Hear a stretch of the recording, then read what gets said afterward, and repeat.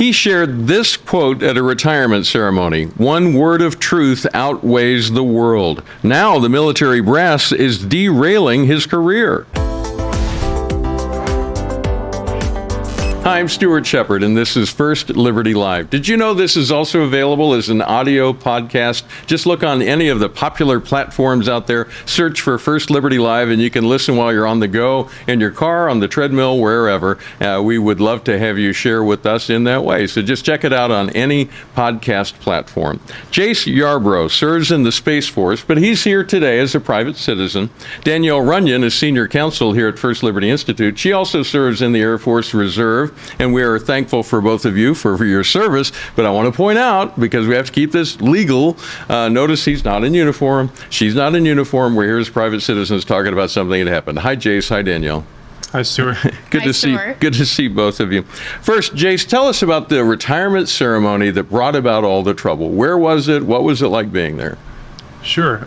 Well, it was on a museum in Pearl Harbor, Hawaii. The USS Memorial Association runs the battleship Missouri, so it was outdoors on that ship. I had a good friend from my active duty days who asked if I'd preside over his retirement ceremony, and so decided to do that. Went out there with my wife and infant son, and we were there with him and his close family and friends.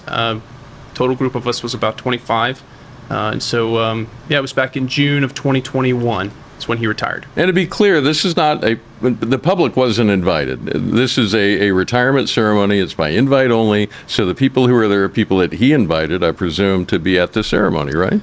That's correct. Regulations at the time actually prevented anyone other than the folks that he had specifically invited from being there, and the total number that he was permitted, again, was 25. Now, as the person presiding over this, which is, I understand, a place of honor, you got to give a speech, and you did. Tell me about the speech. Sure. Well, it was a privilege for me to be invited to do this and to honor my friend with some words about his career. And in order to do that, I pointed out some things that I had noticed in him, some virtues and characteristics that I came to admire, that I tried to emulate myself, and that I thought certainly made his service much more effective. And so I charged the airmen that were there that day to follow his example. In trying to do that, I likened his character and his virtues to some qualities that I had seen in other men that I admired, Alexander Solzhenitsyn being one of them. So that's the point of any retirement ceremony speech, right? You want to do honor to the career and the life of the retiree, and so that's what I tried to do that day. And this is someone who's more than just someone who you worked with. This is a dear friend. It's someone you had a lot of time and experience with. That's correct, yeah. So the Sergeant Fish was the first senior NCO that I served closely with when I got command of my first operational flight. We spent 18 months together at the United States Air Force Honor Guard in D.C., which is a historic unit. We shared an office space that was probably no bigger than the rug we're using on set today. Yeah. And it was a time of a really intense op tempo, and so we got to know each other very quickly. And that relationship continued after we both moved on from that assignment. And we continue to stay in touch and talk regularly, and still do today.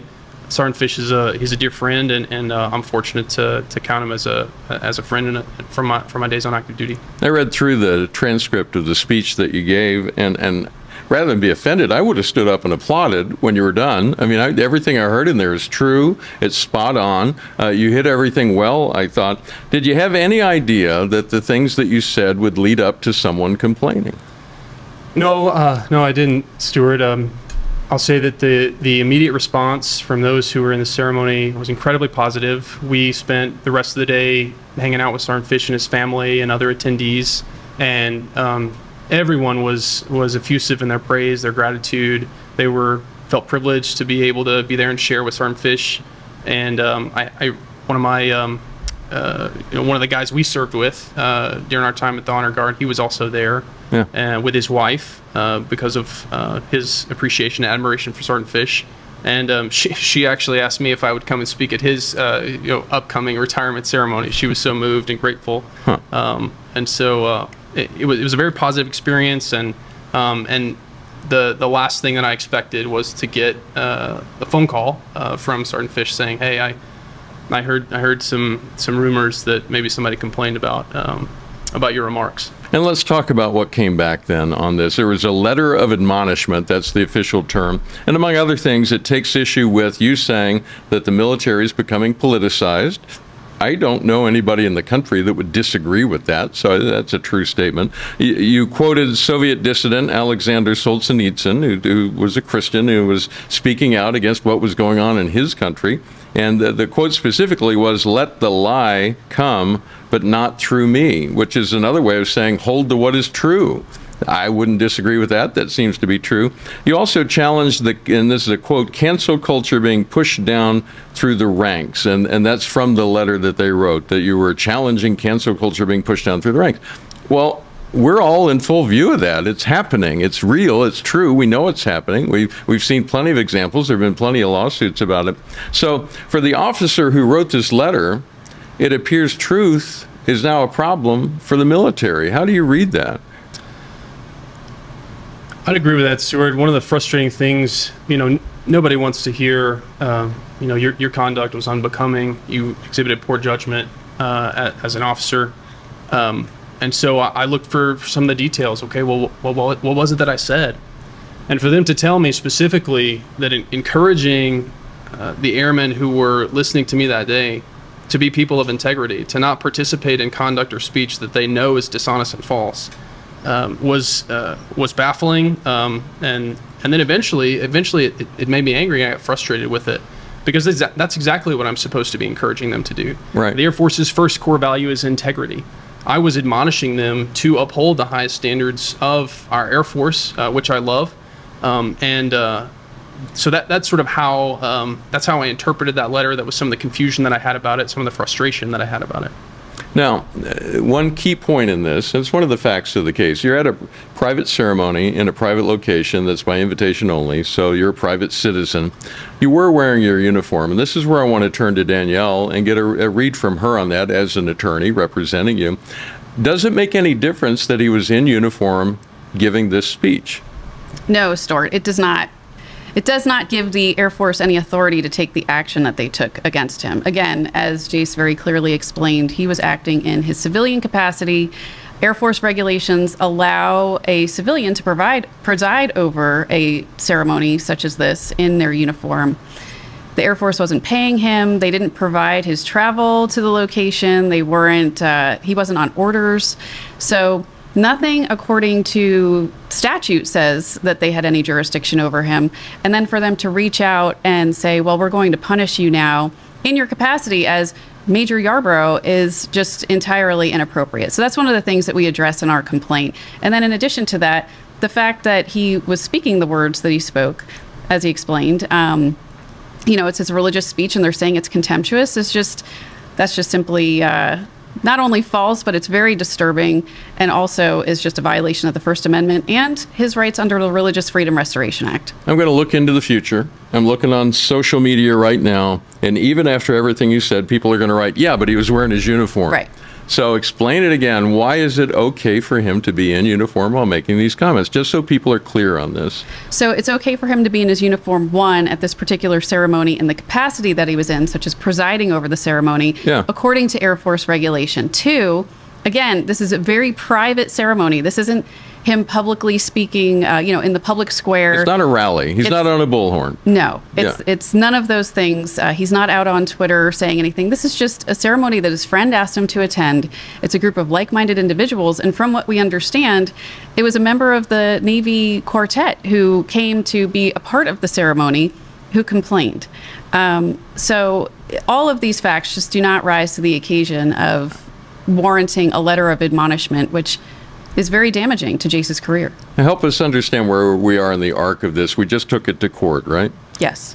So we just filed our complaint a couple of weeks ago, and what we wait for now is for the defendants, which includes the Air Force and the Space Force. So Again, Jace is a member of the Space Force, and for those who don't understand, the Department of the Air Force is the umbrella under which the Space Force falls. Right. So we now wait for them to respond, and we take it from there. We're also working alongside Winston and Strawn and Ave Maria School of Law on this one. So it's not just us. There are others who are looking at this going, well, there's a problem here. Jace, what would be the best outcome here? What would you like to see happen? I'd like the letter of admonishment to be expunged from my record. And I'd like to continue my career so that I can continue to serve the country that I love in uniform. There are, there are certain deadlines in the career of any military member when they're up for promotion or certain other advancements like that. And if I were to meet a promotion board with this letter in my record, there's almost no question that I wouldn't make that board. I wouldn't be promoted. Yeah. My career is certainly over if this letter stays where it is. So that's the first thing. I also would just encourage anybody who is currently serving in the military to do not participate in the lie. Like if there's speech or conduct that is false, like you cannot in good conscience as a member of the United States military who's committed to integrity, you can't participate in that. So I stand by the quote that I wrote, that I gave that day. Maybe the lie will come, maybe it'll win out, but don't let it win out through you.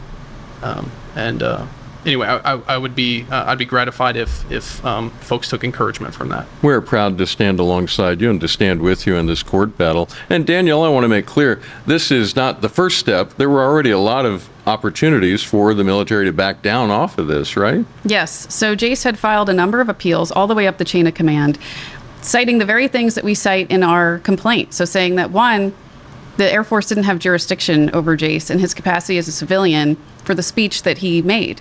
And two, that his speech was protected by the First Amendment.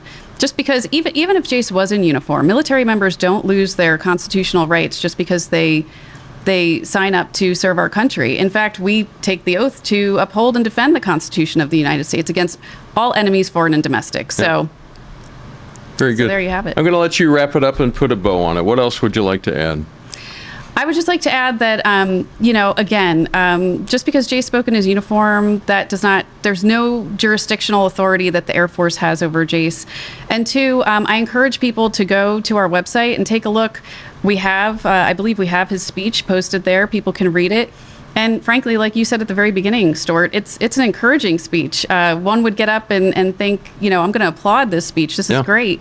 But unfortunately, what we see happening is viewpoint discrimination. If we're not speaking in a manner that is consistent with what's going on in politics and what's being pushed down by the executive branch, then we're going to be punished for our speech. And one other thing I'd like to add is that, other members in uniform have been doing things and they haven't been punished. They've been out there, for instance, going to parades that in support of their LGBTQ friends, I will say, against challenging President Trump's transgender policy. Yeah. Those people didn't get punished to our knowledge.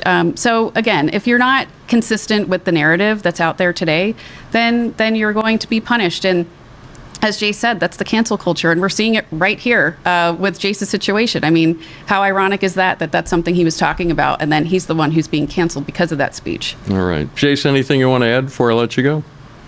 I'll add one thing, Stuart, which is, it's maybe a fine point, but to help folks understand this jurisdictional question. Yeah. Right? So as a reservist, I'm a unique reservist in that I'm attached to an active duty unit. When they want to use me, they have to put me in official military status. To do that, they cut me orders. They pay for my travel. I go to my unit. I'm there. I'm serving, and I'm in status. I'm getting paid. I'm building points toward retirement. None of that happened for this ceremony. My unit didn't know about it. I paid for my travel. I paid for my hotel room. I paid for all my food, rental car, everything.